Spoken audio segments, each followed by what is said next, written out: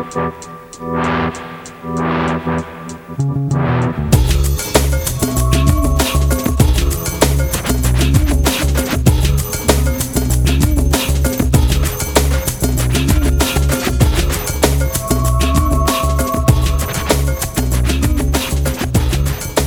and welcome, Modern Beers and 90s Nostalgia. I'm talking with Chris Haig, who I can see and you can't, and he's joining us from, where are you at, Mexico City now?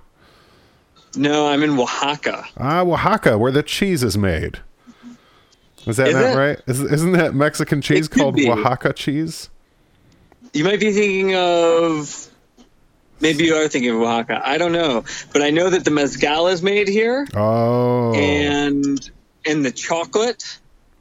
And the craft beer. Oh, there's craft beer made in there? Or are you just saying that for the show? I'll accept either answer. Is it bad? So in my video right now, I can see the light is so bright on my forehead, it looks like I may be bald. That's fine. That's all right. So I thought I would do something special that I haven't done on an episode yet, since you're down in Mexico, and I'm a Spanish genius on my second week of Duolingo. I have a glass of tequila here that is in a glass that can never be cleaned because there's a tiny glass cactus in the bottom of it, and unless you have a dishwasher, that's never getting cleaned down there. Oh, awesome. Well, what are you going to do? Well, that's spectacular because I have an aluminum hiking mug. I was going to say, what am I looking at? Is that a nuclear thermos? Filled with mezcal. Oh.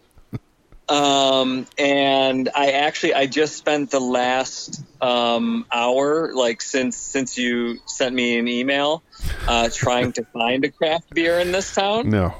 No such and luck. I think that I walked in the wrong direction. I have to ask, are you under a table right now? Yes. Okay, just checking. Got to take cover. Wow. I'm pretty sure I'm on the roof of the hotel that I'm staying in, and this is where they apparently do the laundry, and I'm laying on the ground with my back against a pile of, I'm going to assume, clean laundry. Yes, let's go with assuming clean laundry. Well, before we even get the show started, I'm going to drink this and join you and say cheers, or how do they say cheers in Spanish? I don't know. I haven't gotten that far. Salud. Oh, so it's like most other languages. Okay, well, yeah. Salud. Salud.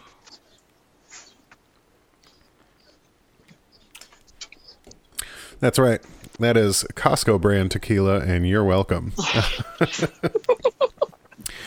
Yeah, they sell them in very big jugs, and everyone said, "Oh, their liquor's actually really good." Well, don't trust that, because you get a really big jug that you'll have for a real long time. Oof. And on that note, it is episode 67. We're talking with Chris. He's in Mexico on a crazy journey we're going to get into in a minute. But first, we'll take a little break, a little song, and get into the beer. And now is the time for the fake break. Yeah. So I decided, well, I'll get into it, but never mind. I decided I'm not going to talk to you unless we're recording, so I'm just going to keep going. Does that make sense? I don't know. Makes perfect sense. You opening that with your teeth? No, I was going to as a joke, but not actually do it, because I can't do that because I have real teeth and they would break. Oh, do I still have your audio? Okay, as long as I can still hear you, because you cut out for a second. All right. Can you hear me? I lost the volume on you. Uh-oh.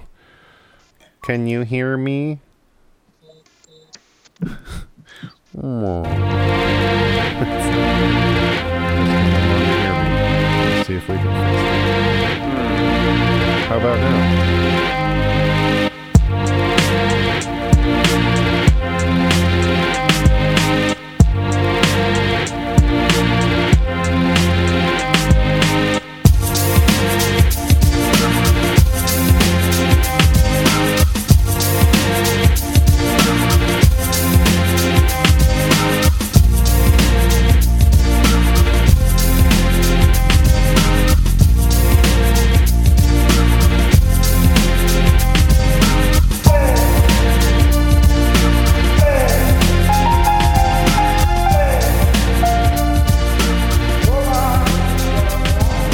week, though, I am drinking...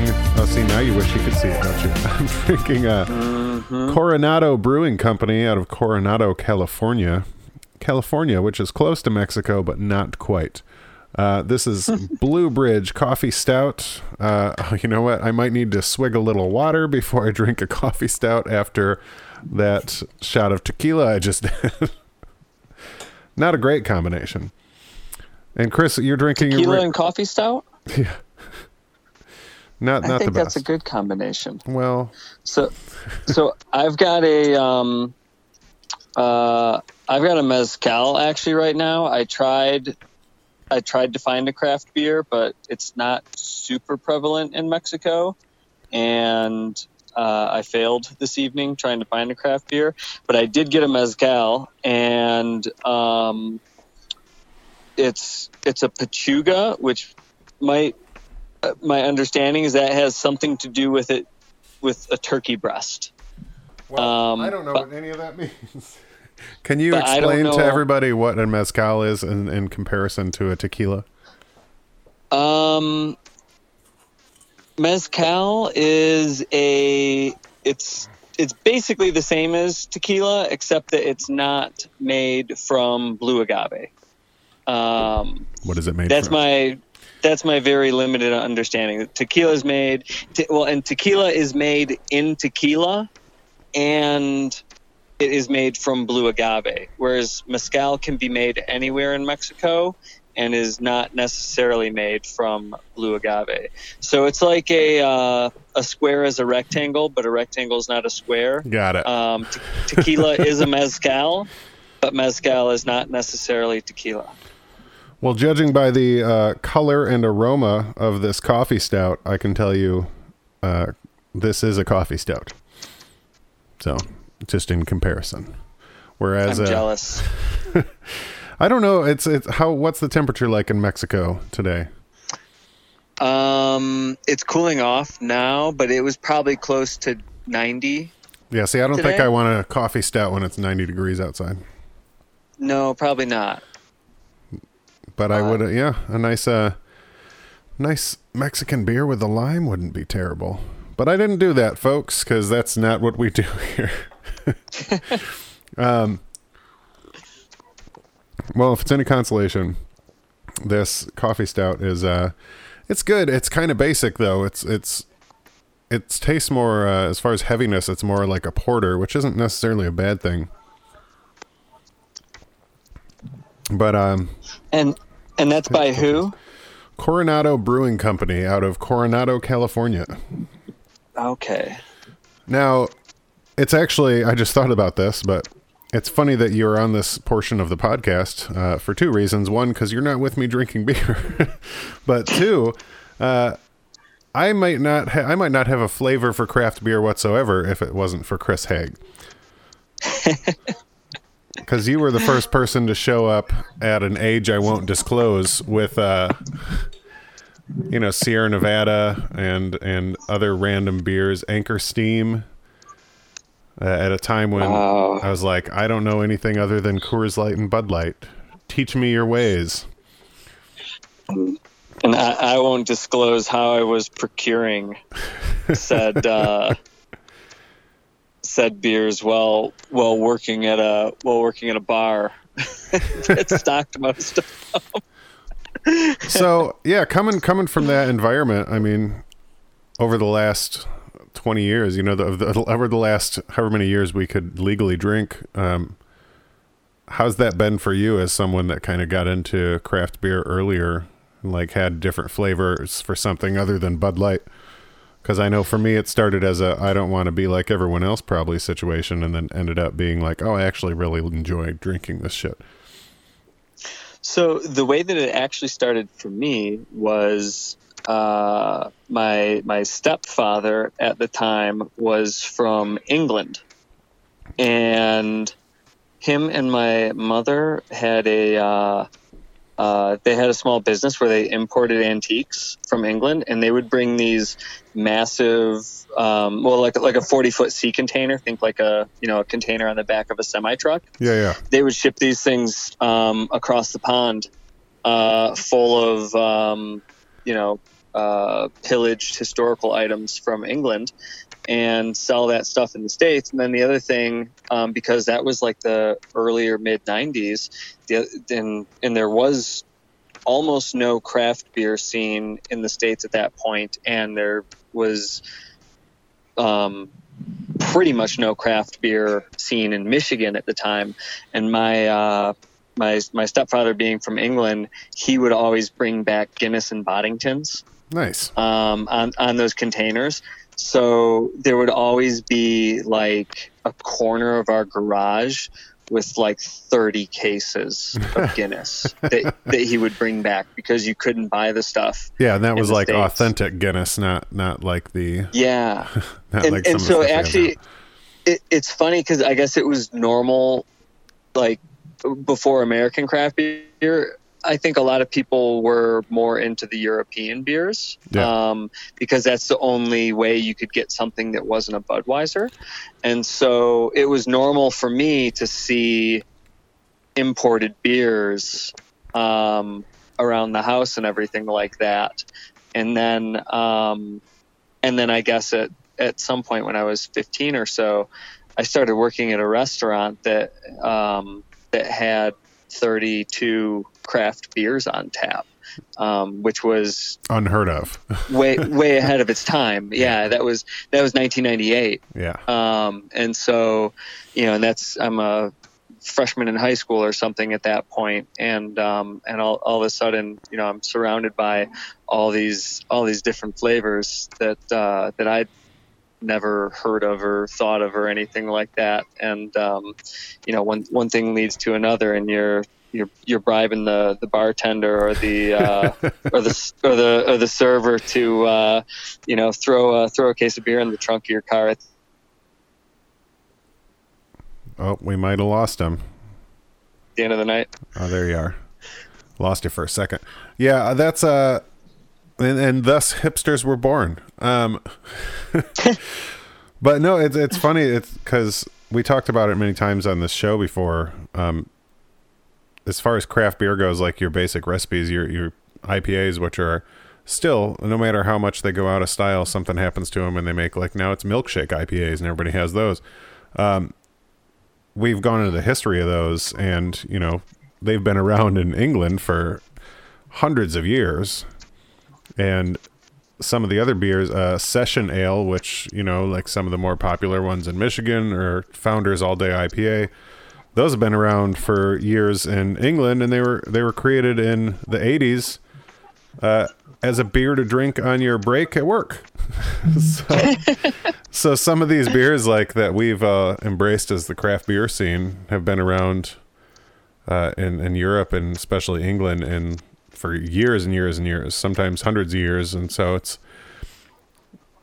nice that you had that in I don't know, what am I trying to say? It's nice that you had that inlet into that with your stepdad. That's kind of cool. Do you still find yourself like gravitating towards good beers, or have you moved on to something else when you're drinking, or just whatever's available? Well, so I guess I would say that as far as like the whole craft beer thing, I'm stuck in like the late 90s, early 2000s. So my beer tastes are maybe like 5 years ahead of my music tastes. Perfect candidate for the show, folks. but no, so the thing for me, I guess, with beer is like, I'd say like I just like a classically good porter or stout. Like for me, the best stouts are like a Bell's Expedition. Yeah, that's a great stout. And or from an IPA standpoint, a Two Hearted. Also a Sierra Nevada is great too. Yeah, and I guess as the I got out of the restaurant industry in like the 2008ish or something like that, and so at that point I kind of fell off the bandwagon as far as like constantly trying to or seeking out new beers, I guess I would say. Yeah. And I'm kind of at that point, I'm like that cadre old man, I'm like, you know, I know what I like, and I just want that. Yeah, but there's something to be said about classic recipes like Newcastle and Anchor Steam. Anchor Steam Brewing has been doing great beers forever, and I used to be obsessed with them before I found Magic Hat No. 9 was, I think, my first real introduction to something that was completely fucking different. And then Sierra Nevada Pale Ale, I remember you first bringing that to my apartment when I was at a teenage age. But hey, I had an apartment, so I was technically an adult. Fuck you guys. But yeah, no, it was like, though there's something to be said about those beers still, because those, I think, opened up everybody's idea to something you could do more. And I just wanted to bring that up because you were definitely instrumental in introducing me to some of those things, and that has definitely snowballed into the obsessiveness that I have today. So thanks a lot. I mean, on some level, we could say that I created this podcast. Yeah, well, you're the monster behind it. So congratulations. Next episode, we ruin the world. It's all your fault. All right, we're going to take a quick break and then more with Chris and where he's at and what he's doing and where he pees. That'll make more sense. I'm a little too in pieces. If I could, I would act like I should have misunderstood. Rumors are dangerous. Don't believe what they say. I'm not contagious. In time it will fade. I'm your man. I'm your monkey. I'm your magic. I'm your man. I'm your memory. I'm your static. Life's a little too intense. I am less than perfect. The world is too immense. I'm a little too in pieces. If I could, I would act like all right, so talking with my buddy Chris here. Chris is in Mexico. I'm going to let him explain why he's in Mexico in a minute. But just so you listeners know, there's not a specific subject to this podcast because there's a lot of different intricacies of being in our age group where 90s kind of trails in from the music you're listening to the books that came out in the 90s that may have even subconsciously inspired this adventure you're on. But Chris, I'll let you tell everybody kind of what you're doing because it's interesting to say the least.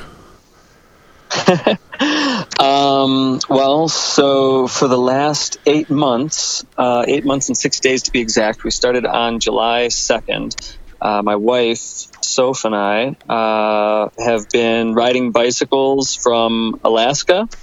We started in Homer, and the end game is that we get to Argentina. So at this point, we're about 10,000 kilometers in, which is about 6,200 or so miles. And we've probably got another 10,000 miles to go. You've got another, how many miles to go? Probably 10,000. So you're not, so you're not even at the halfway point. How long do you plan on it taking? The whole trip, that's a funny question because originally we planned on it being 2 years. And now it's looking like... Well, the thing is that at some point we realized that if it took exactly 2 years, that would put us getting to like the bottom of Argentina, which is like the equivalent of the top of Alaska, in the middle of their winter. Oh, yeah, because the fucking hemispheres. Geology lesson, folks. The hemispheres are different. Yeah. So I don't know. It seems like either 18 months or 30 months would be a little bit better than 24, but Has it been a lot easier to like another pair of gloves? Has it been a lot easier to stretch out your time once you get to places and you're like, oh, we could totally stay here for like a few days longer than we planned? Yeah, since getting out of the States, we've started moving much slower. It didn't really occur to me before going. Yeah, well. So when we started, especially in like through Alaska and Canada, there's just nothing there. Yeah. So you don't really have anything to do but ride, and there's only one road. I remember talking to a professional racer in Tucson, Arizona, and she was telling me about this race that she had done a few weeks before, and she was like, and at turn number 10, this happened, and I was thinking, turn number 10 for me, that was in Vancouver, because like literally in 2 months we'd been on 10 different roads. Wow, that's how little choice there was, basically, riding through those areas. And they're just big and they're empty. And then kind of the same thing through the West and Southwest as well. And now all of a sudden we're in Mexico and there's a town every 30 miles.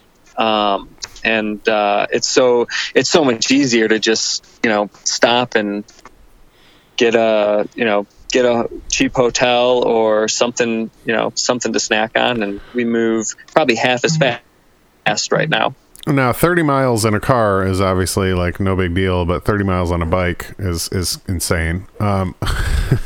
As someone that walks 3 miles on a treadmill, 30 miles on a bike is crazy. But so are there towns that you guys are there towns, especially once you've gotten to Mexico and everything, or even like some maybe sparse ones in Canada where you're just like, maybe we keep going and find another one?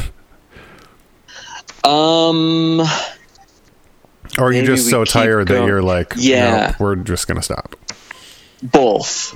There's definitely been some times where we've rolled into a town, and I can't think of any names off the top of my head, but where, it's like you're tired, you want to stop, and you look around and it's like, it's just a bunch of like rat infested motels, and we have to keep going, or other times where you're just dead tired and you don't care where you're putting your tent for the night or what hotel you're staying in. I think the worst town we stayed in was Needles, California. And I don't even want to get into describing it's called it. Needles, so I have an imagination. Right. But other times too, where you just like, we've put our tent next to an outhouse in Oregon one night because there was just nowhere else, that we just couldn't find anywhere else. We were dead tired. And here's this patch of grass sitting next to an outhouse. And then in the middle of the night, like the wind shifted, and all of a sudden the sewage smell from the outhouse was like blowing right into our tent. Oh, God. And then we like dragged it across the street to the side of the road. That's crazy. So at this point, how quickly can you set up a tent? I think we like all of our camp set up, like tent and sleeping pad and everything like that, maybe 20-25 minutes. Nice. Yeah. I'm going to a music festival at the end of May, so if you could come back up here and help me set up stuff, that would be super helpful. I'd appreciate that. I was in Boy Scouts, but fuck that. I want you to help me. So one of the things, I mean, we've been going back and forth discussing like what 90s topic could relate to this, and there really is a bunch of stuff, because you're listening to music. How much, I mean, percentage wise, how much time are you listening to music while you're riding your bike? I would say 15 to 25%. Right now I'm doing podcasts, but hey, thank you. You're welcome.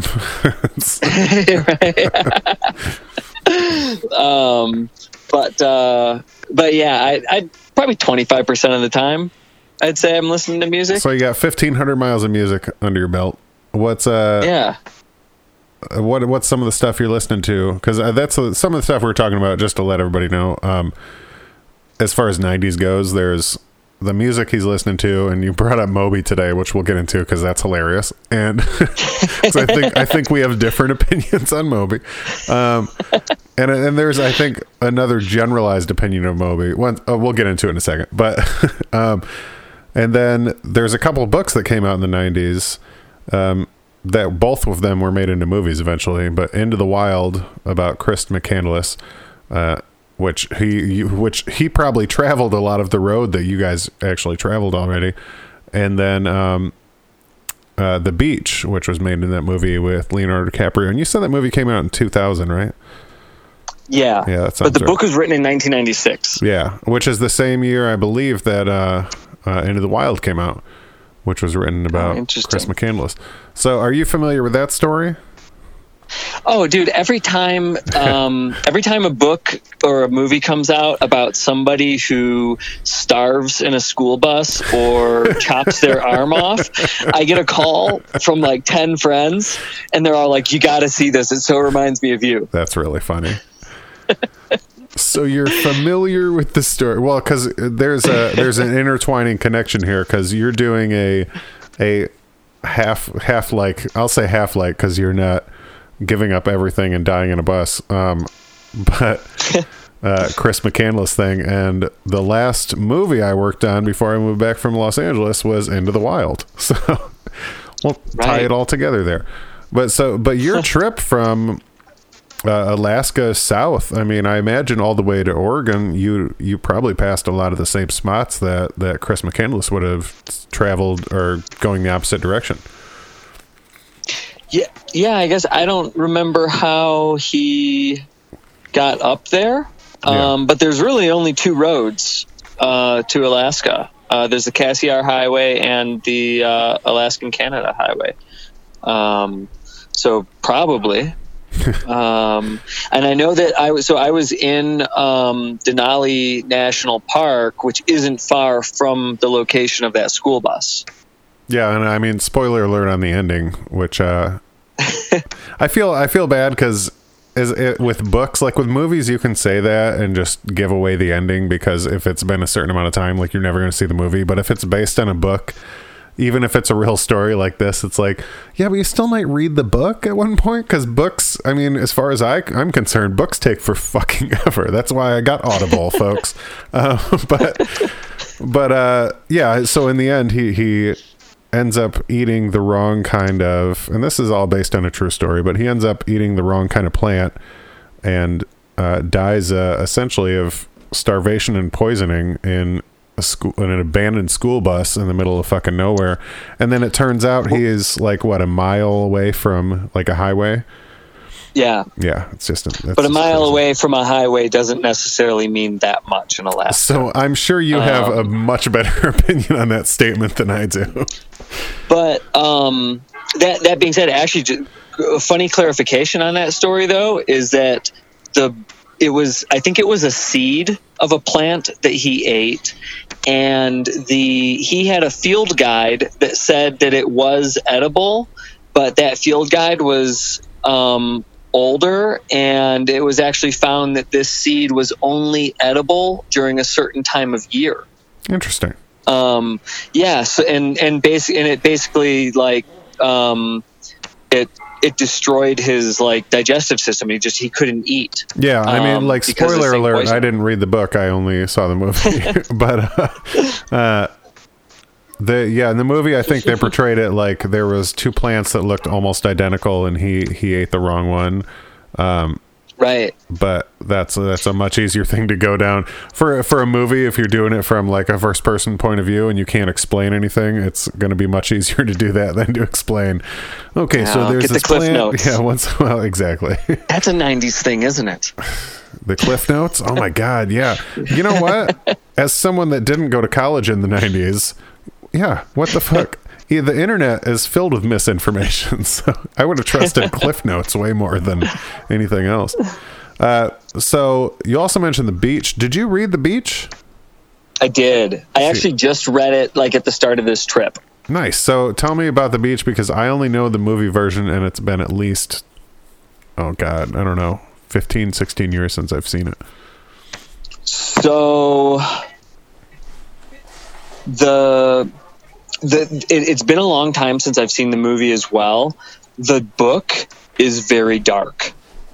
And that's like I remember watching the movie and getting this complete, like wanderlust and like, seeing that and be like, oh wow, I want to go to Thailand, or I want to go to all these exotic places. And kind of leaving the movie with that feeling. And then reading the book, I remember reading the last chapter of it. And I guess I won't do the spoiler on it, but you read the last chapter in the book, especially if you've seen the movie first, and you're like, oh my God, like that's horrible. So is it way different than the movie? Most of the book and the movie are the same, but they completely changed the ending. Okay, for the well, movie. Shit. Now I got to read the book / listen to it on Audible. Right. Yeah, and it's I guess I just say that it's dark and it's gory. And you would never expect it, like after watching the movie. Well, that's just frickin' disgusting. No, not really. Right. But I mean, maybe. I don't know. Now I actually want to. Those 2 books now. I have Audible credits. So, quick story that means nothing to anybody, but I'll say it anyway. I usually travel for work, and when I say travel, it means I land somewhere and then I drive 2 to 3 hours a day for 4 days, and then I fly back home. So I do the same thing now, but I don't drive. So now I have all these audiobooks that I have not listened to because I'm never in the car anymore. But I just, I think I'm going to have to add both of those to that list.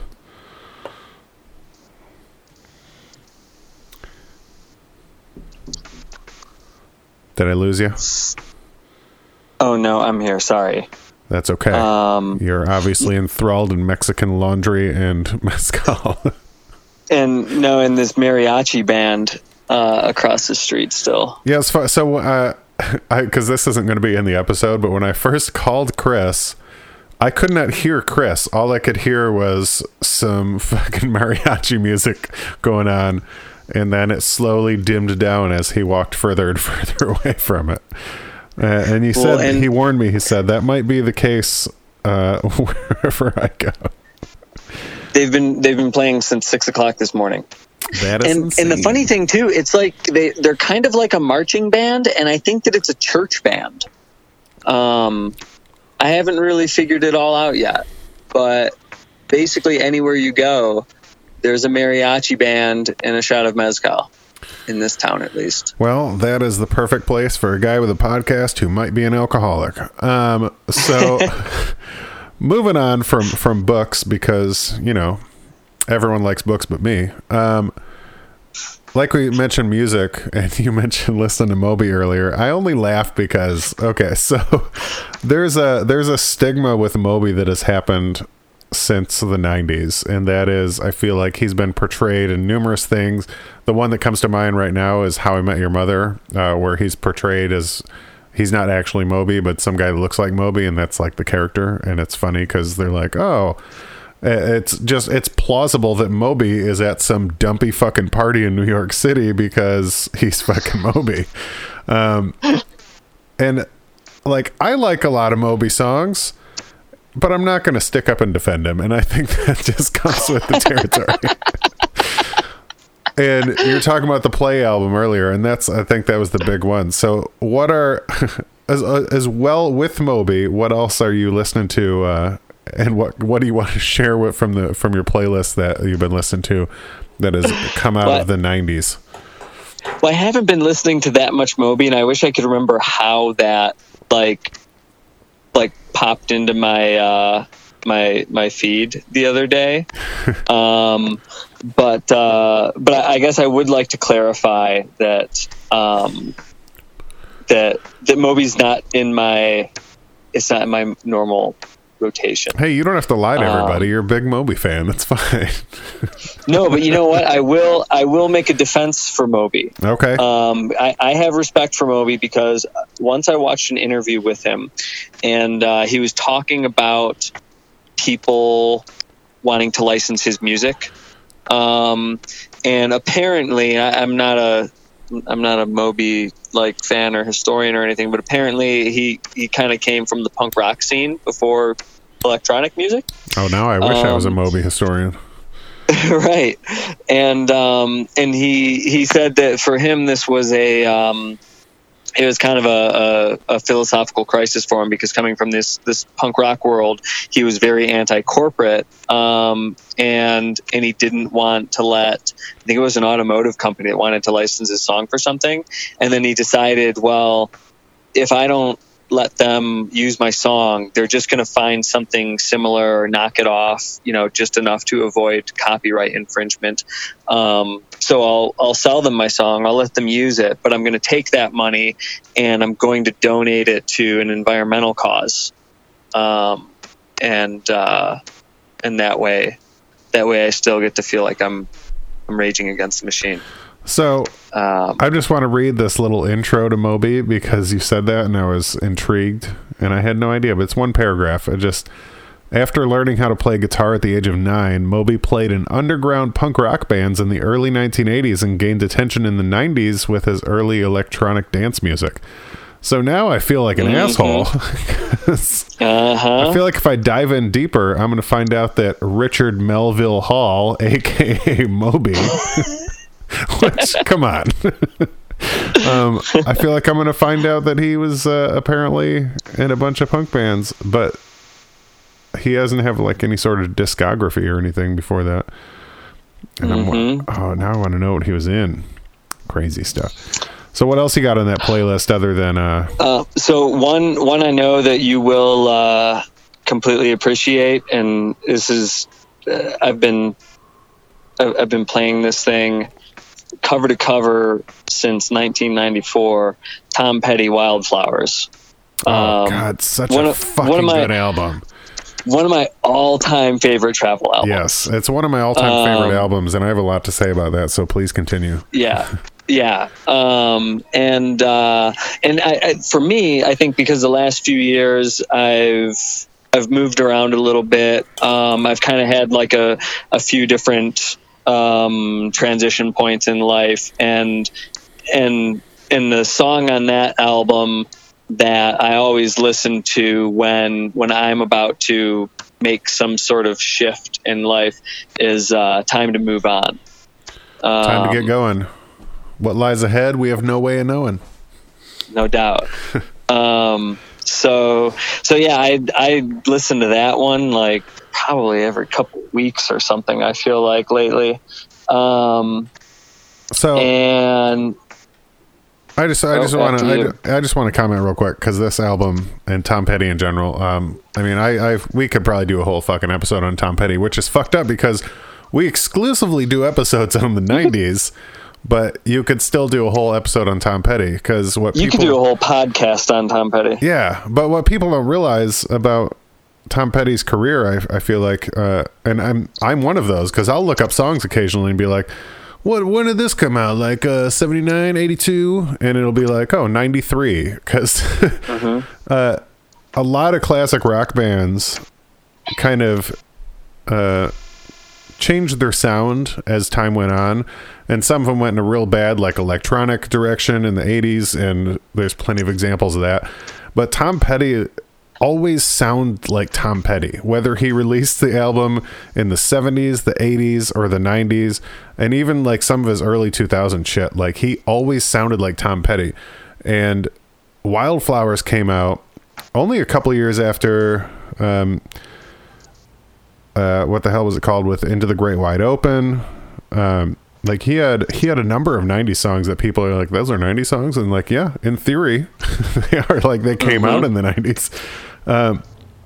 But Wildflowers, especially as a singer-songwriter, and I'm sure you can relate to this, Chris, because you do the same thing to a degree, this was a very personal album It was also stripped down and had a lot of like right down to the blues feel to it. And it was all acoustic guitar, and even the stuff that was electric was electric like in a blues way. It wasn't electric in a like old school rock and roll sort of distorted way. Yeah, exactly. And I mean, the most distortion you'll get out of it is the like that's it. But that album is fantastic. Almost sounded like you had a guitar in your hand to play that. But the thing that drives me nuts about that, so Tom Petty died recently, which sucks. It just sucks.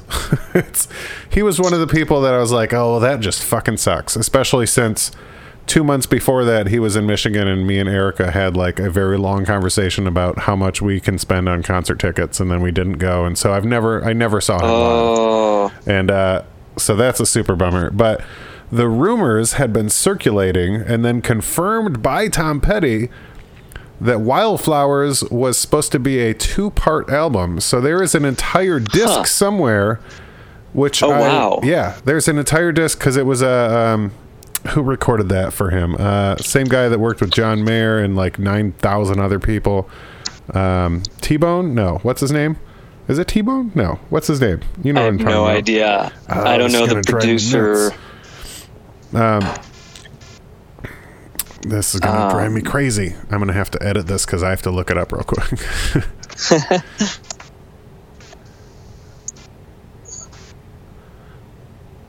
Is it T-Bone Burnett? No. I thought it was T-Bone. Producer was Rick Rubin. On that album? Yeah, on Wildflowers. T-Bone Burnett. Did he not do anything with that album? I don't know who T-Bone Burnett is, but I'm just looking. Just the first thing that pops up from Wikipedia on Google is producer was Rick Rubin, Tom Petty, and Mike Campbell. Maybe Rick Mike Rubin Campbell's a guitarist, right? From from Heartbreakers. But yeah, then maybe it was Rick Rubin. But someone was, it had to have been Rick Rubin. I'm not even going to edit this. Fuck it. So Rick Rubin was working with him on that album, and there was an entire, like, it was going to be a 2-part album, and then they just saved the second part. And then for the last, almost 30 years at this point, 25 years, he's been, or it's been like I'm not going to release it, but the last, I think 2015, 2016 articles started coming out. They were like, Wildflowers Part 2, like there's rumors it's going to come out. And then Tom Petty's like, look, we did record it, but I don't know if I want to release it. And then he was like, I think I do want to release it. And then he died. So, and when they came out with that like 72 track post-mortem album with a bunch of like B-sides and shit, and I was like, oh my God, it's going to be the Wildflowers thing. And then it wasn't. So that was a huge disappointment. But rest assured, confirmed by Tom Petty, there is a second half of Wildflowers somewhere recorded that one day, hopefully in my lifetime, we will get to hear, because that really is like the fucking best album. It is one of my favorite albums from the 90s. If you take the countless 35-minute punk rock albums out of the equation, it's one of like 10 that I can listen to from front to back and know everything to. The guitar part, words, everything. So yeah, I tell people, and I don't know I don't know if it's just a thing with me or certain people that are attracted to that kind of music or art, but like to me, that is just, it's everything that a popular music album should be. And I use that term really, really loosely, popular music, but as far as the musical arrangements on it, the lyrics on it, like the way, like how personal the album is for him, but then at the same time how relatable it is to the listener, like that's just, to me, that's just like everything that a good album should be. I cannot agree more.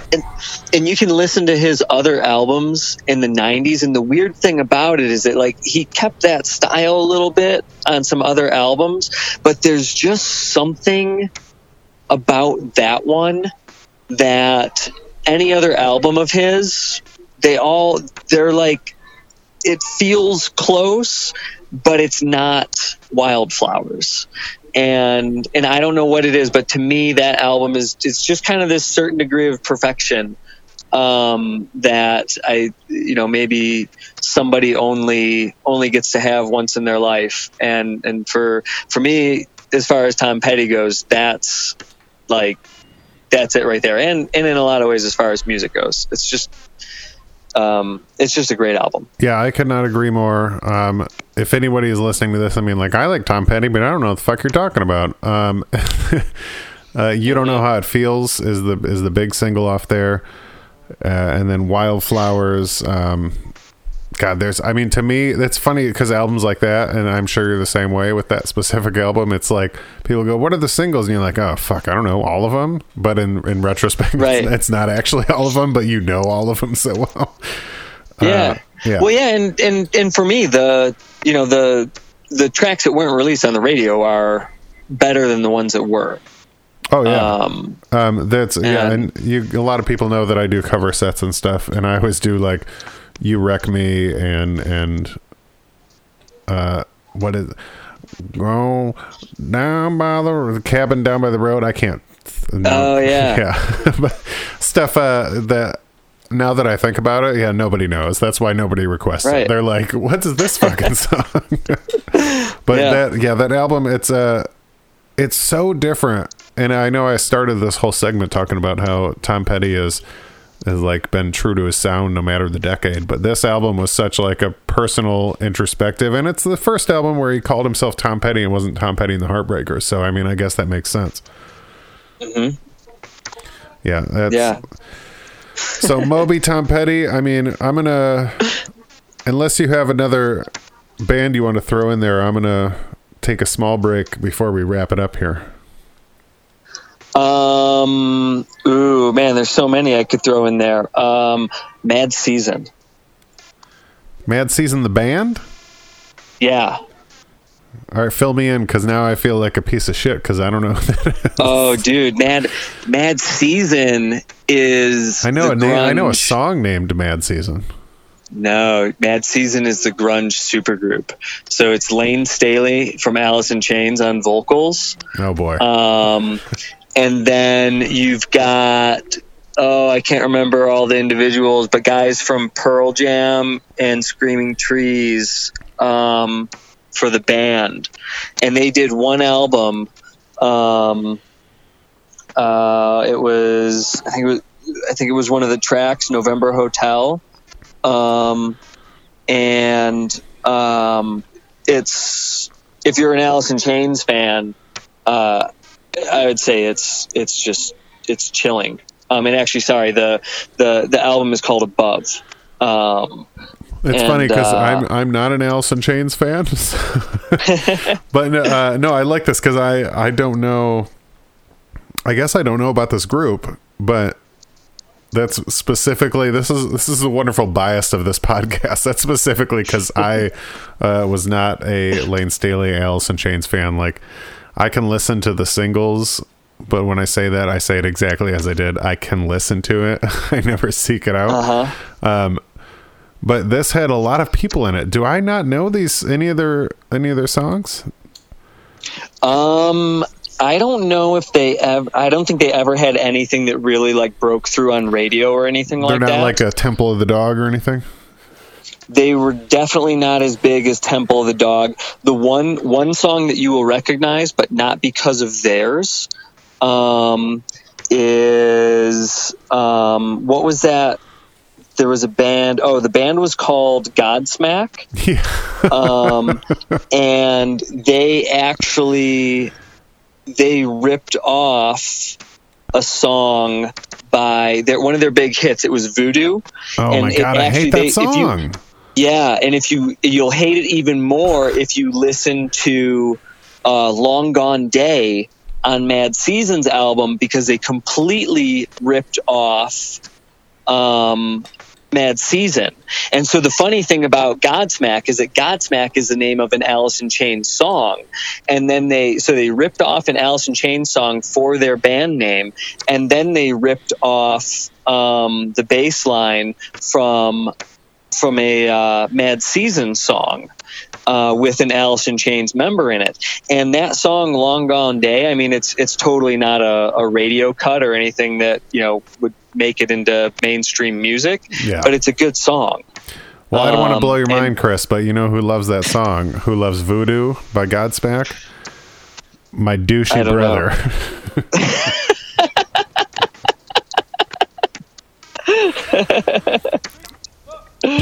I remember getting a phone call specifically about that song. Like, did you hear this Godsmack band? I could fucking lift to this all day long. It's just the worst.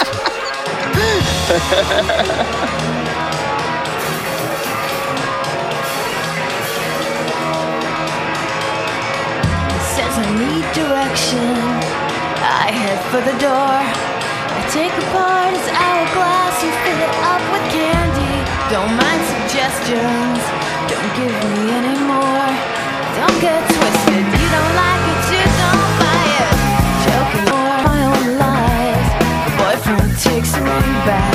Leave my finger blue and swollen, knock me inside. All right, before we go, I know we only typically do one beer segment per episode, but I wanted to bring in Abita Ales out of Abita Springs, Louisiana. I've known Abita for a long time. Their biggest beer when I was growing up in the early 20s of my age was Purple Haze. Did you ever have that, Chris? I did. Yeah, that was a great I don't remember much about it, but I remember digging it. Yeah, but this is they did a bourbon barrel aged series that I kind of cracked open halfway through this episode. That's old-fashioned pale ale, and it is an ale aged in bourbon barrels, which is always an interesting thing because it's not a stout or a porter aged in bourbon barrels. It's an ale.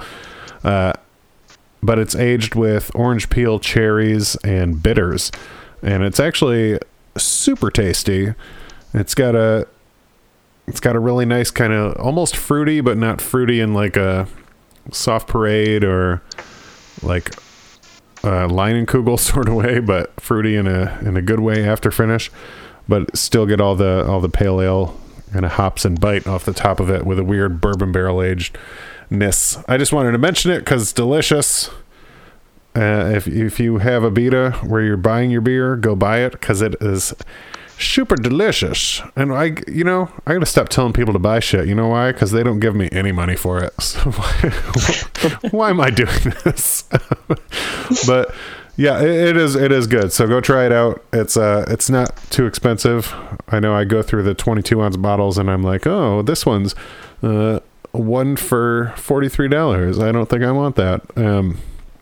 This is not one of those beers. So if you do find some bourbon barrel aged Abita ales, check them out because so far so good. And I've been sipping this the entire time Chris has been talking because I drank that stout quicker than I planned. So go check that out. We'll take one more break and then we will close out the episode as per usual. Politically correct and mentally erect. I'm doing everything I can to conserve the best. Life ain't nothing but a bowl of grits in this United States proud crowd makes me sick. People tell me to make a name for yourself. All right, we are going to wrap it up. I want to say thank you to Chris Haig, who's here on the phone on a hotel roof, surrounded by filthy, dirty laundry. That's not confirmed. Laundry. We'll just say laundry. It could be clean. Yeah. It's hotel, so they should be white towels, right? Do they all look white? Are there any obvious stains you can notice? Well, it's dark now, so I'm just gonna assume. Let's not get the black light out. Yeah, it's good to assume. Oh, no, definitely don't do that. I don't care what kind of app you downloaded. Don't do that. But Chris, like he mentioned earlier, is on quite a remarkable trip from Alaska to Argentina, tip to tip, and which is also how some people have sex. And it's pretty crazy. And what are those bells I hear in the background? Oh, come on, man! It's Mexico. This is like the church land. It's like the Catholic stronghold down here. What are they telling you? What time is it in Mexico that the bells are ringing? 7 o'clock. Oh, the bell tolls. Yeah, it's 7 o'clock. But Chris has been blogging about his entire trip, which has been 8 months. What is the exact amount? You had it earlier. 8 months and 6 days. That's crazy. And it may end up being 24, 30, or 48 months. That's just my personal opinion. You never know. The further you get south, the more you're going to be like, why are we even continuing? Well, and the further south we get, the cheaper everything gets. And I mean, to be perfectly honest, this whole thing to some degree is about avoiding responsibility and getting a job. So, well, yeah, and stay on the same coast. You never know. It might be 48 months. I feel like as long as you stay on the same coast, all you have to deal with is earthquakes and not government overthrows like Venezuela. So you're going to be fine. You have a website where you're keeping up with everybody. What is that website? That's right. It is www.theplacesip.com. That's P-E-E. And that's P-E-E. That's just what you thought it was. The Places IP. And that's kind of because I guess at the start of it, we realized that we were going to get to pee in some really cool places for the next couple of years.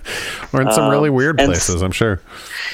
And in some weird places and in some awkward places. And some of them we describe in great detail. So you've got that to look forward to. Yeah, it's a fun blog if you guys want to follow it. And he's sometimes got pictures of some of the stuff they see. And I wish, I don't know. I gotta say, I don't know how many pictures you have of Mexico versus how many you've posted, but I feel like I want the dirtier side, Chris. You need to do theplacesip.xxx.com. let's get into it. You know what? Ask once once we stop recording, ask me about the fire station shower. Oh boy. Or we can do it on record if you want. I was going to say the fire station shower sounds like the name of a porn by itself. So I don't know if you need to add anything to that. That is for sure something that came free in your Adam and Eve male-female gift that you ordered online. The firehouse shower. Do you want to hear about it? Yeah, at this point, I feel like I have to. All right. So I alluded in our messages earlier that I've been having some trouble down here with bowel parasites. Yeah, which is for the struggle of some Mexican living sometimes, I think. Yeah, and I just it's been going on for like 2-3 months now, and I get it under control, and then it comes back, and it's kind of funny because I have to navigate the Mexican medical system, which if you don't speak Spanish, which I should say is kind of spectacular, unbelievably affordable and like quick, but still tough when you don't speak the language. But so the other day, about a week ago, I'd say, we were at a fire station because we'd actually heard that when you're traveling through Mexico, you can, if you go to a fire station, they'll just let you stay there. So it's a free place to stay. You know, if you're in a city, like hotels are expensive and it's hard to find a place to camp. So they're kind of this cool little alternative that's out there that you can use. And so we went. It was the first time we tried it. We walked up, asked the guys if we could crash there, and they told us it was cool. That's interesting. Locked our bikes up. We were up in the room with the pole, so to speak. Could have slid. Right. The firehouse shower. Okay, sorry. Go ahead. It's better. You added Paul, so I had to jump in there. So I go to use a shower, and it's like a public shower. Yeah. And I think there's like three shower heads in there, and I go in, I'm washing off. All of a sudden, I get you get the rumbling in your stomach, right, when you're sick. Oh God. And you're just like, oh man, like I've got 8 seconds, right? And you just know it. Yeah. There's nothing, there's going to be nothing that you can do that it's going to happen. And that's like the weird thing about like the bowel parasite thing. It's like one moment you feel totally fine, and then the next is just time. And so I'm in the shower, and the toilet is like through a room that opens up into the bunk room where all the firemen and women sleep, and then you have to like run through there to the bathroom. So I'm not getting to the bathroom.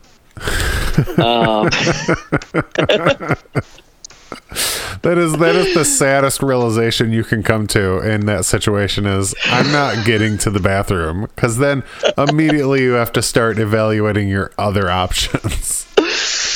And so for some reason, I think maybe I put my hands on my knees and I was kind of like looking at the floor while like trying to like hold my gut. Which you should never do in a group shower, by the way.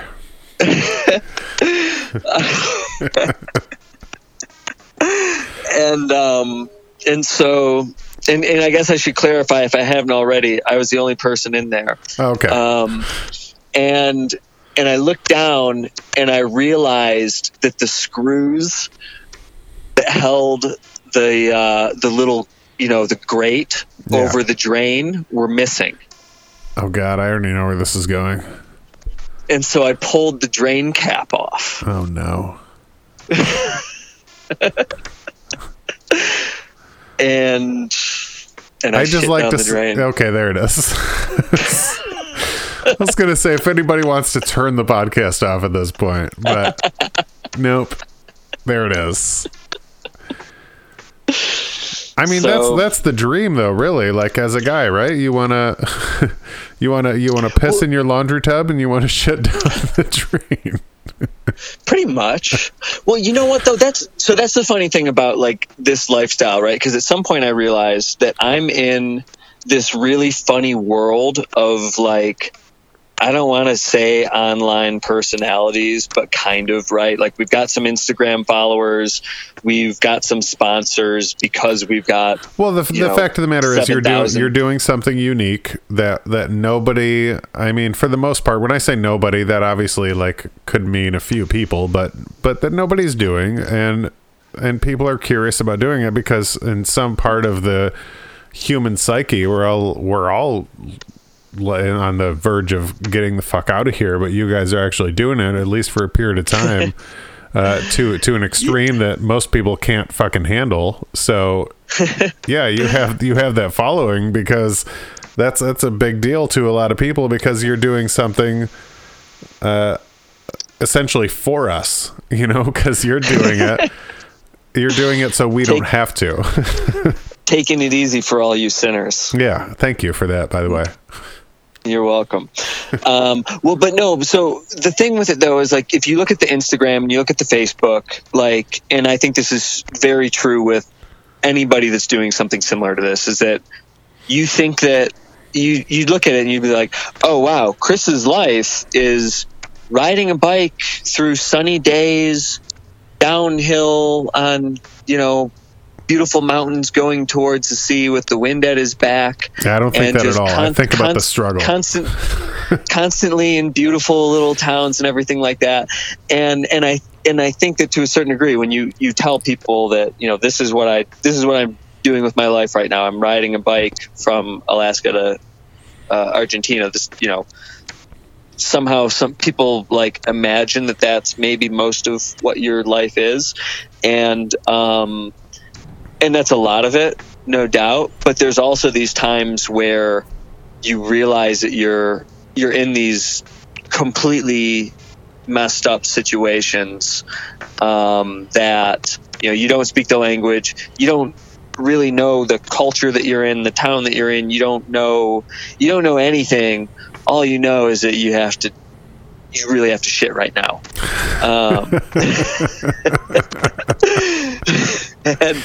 And you just have to figure out a way to facilitate that, or else there's going to be a big problem. And that, in a nutshell, is kind of what world travel is about. And that's something that you didn't really figure out from watching The Beach. To go back to that, like that, full circle, The Beach kind of gave you, it kind of gave you that like picture perfect view of travel, and then, you know, and then you get into it and you're like, oh wow, parasites. Well, yeah, I mean, let that be tricky. A lesson to everybody. If you, I mean, and I'm guilty of this, like, to an obsessive degree, where everything in my life, if it's not like a movie, I'm like, something's wrong here. Right. That's nothing, literally nothing is like a fucking movie. If you happen to get one or two movie moments out of your life, that is a quality fucking life. You just have been basing it off the wrong thing. But I want to thank Chris Haag, who is riding his bike with his wife from Alaska to Argentina. ThePlacesIP.com. Chris, where can they follow you on Instagram? The Places IP with a period between each word. Oh, you better start your fucking learning, folks, because that's the period. Places, period. I, period. P, period. Wait, is there a period after P? Nope. Okay, then don't add that last one. That is important. And then make sure you put an @ sign before that. Are you on anything else? Twitter, Instagram? Or, well, you're on Instagram. We just went over that. Just Facebook. Instagram. Facebook, Instagram, and the website. Yeah, and theplacesip.com. Check it out. He is doing quite an adventure. I might bring you on. I'll tell you what. I'm going to make this public right now. I might just phone you in occasionally, since you're going to be on the road anyway for the next year and a half. Yeah. And bring him in to weigh in on a couple things, because he's got a good knowledge of beer, and he was, I don't want to surprise you guys, but he was there during the 90s. It's true. Even with his Moby obsession, he was there. But thank you so much for talking to me today, Chris, and thank you guys for listening. Episode 67. Chris, you want to say bye to everybody? I want to say thanks to you. How dare you? For having me on. Always a pleasure. Glad we got to catch up. Absolutely. And yeah, thank you to everybody for listening. Yeah, guys, we will talk to you next week. Thank you so much. Follow them links. Follow me in Beers and 90s. Well, the podcast, whatever the fuck it's called, at Beers and 90s at Instagram, Twitter, and Facebook. You can email me beersand90s@gmail.com. It's episode 67. We'll see you next week. And a goodbye.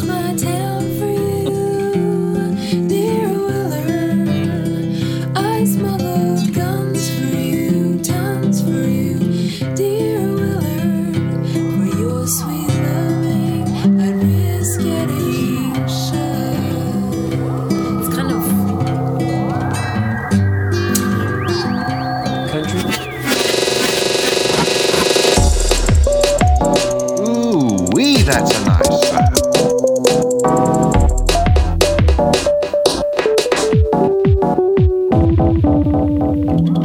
You think I know fuck nothing? I know fuck all.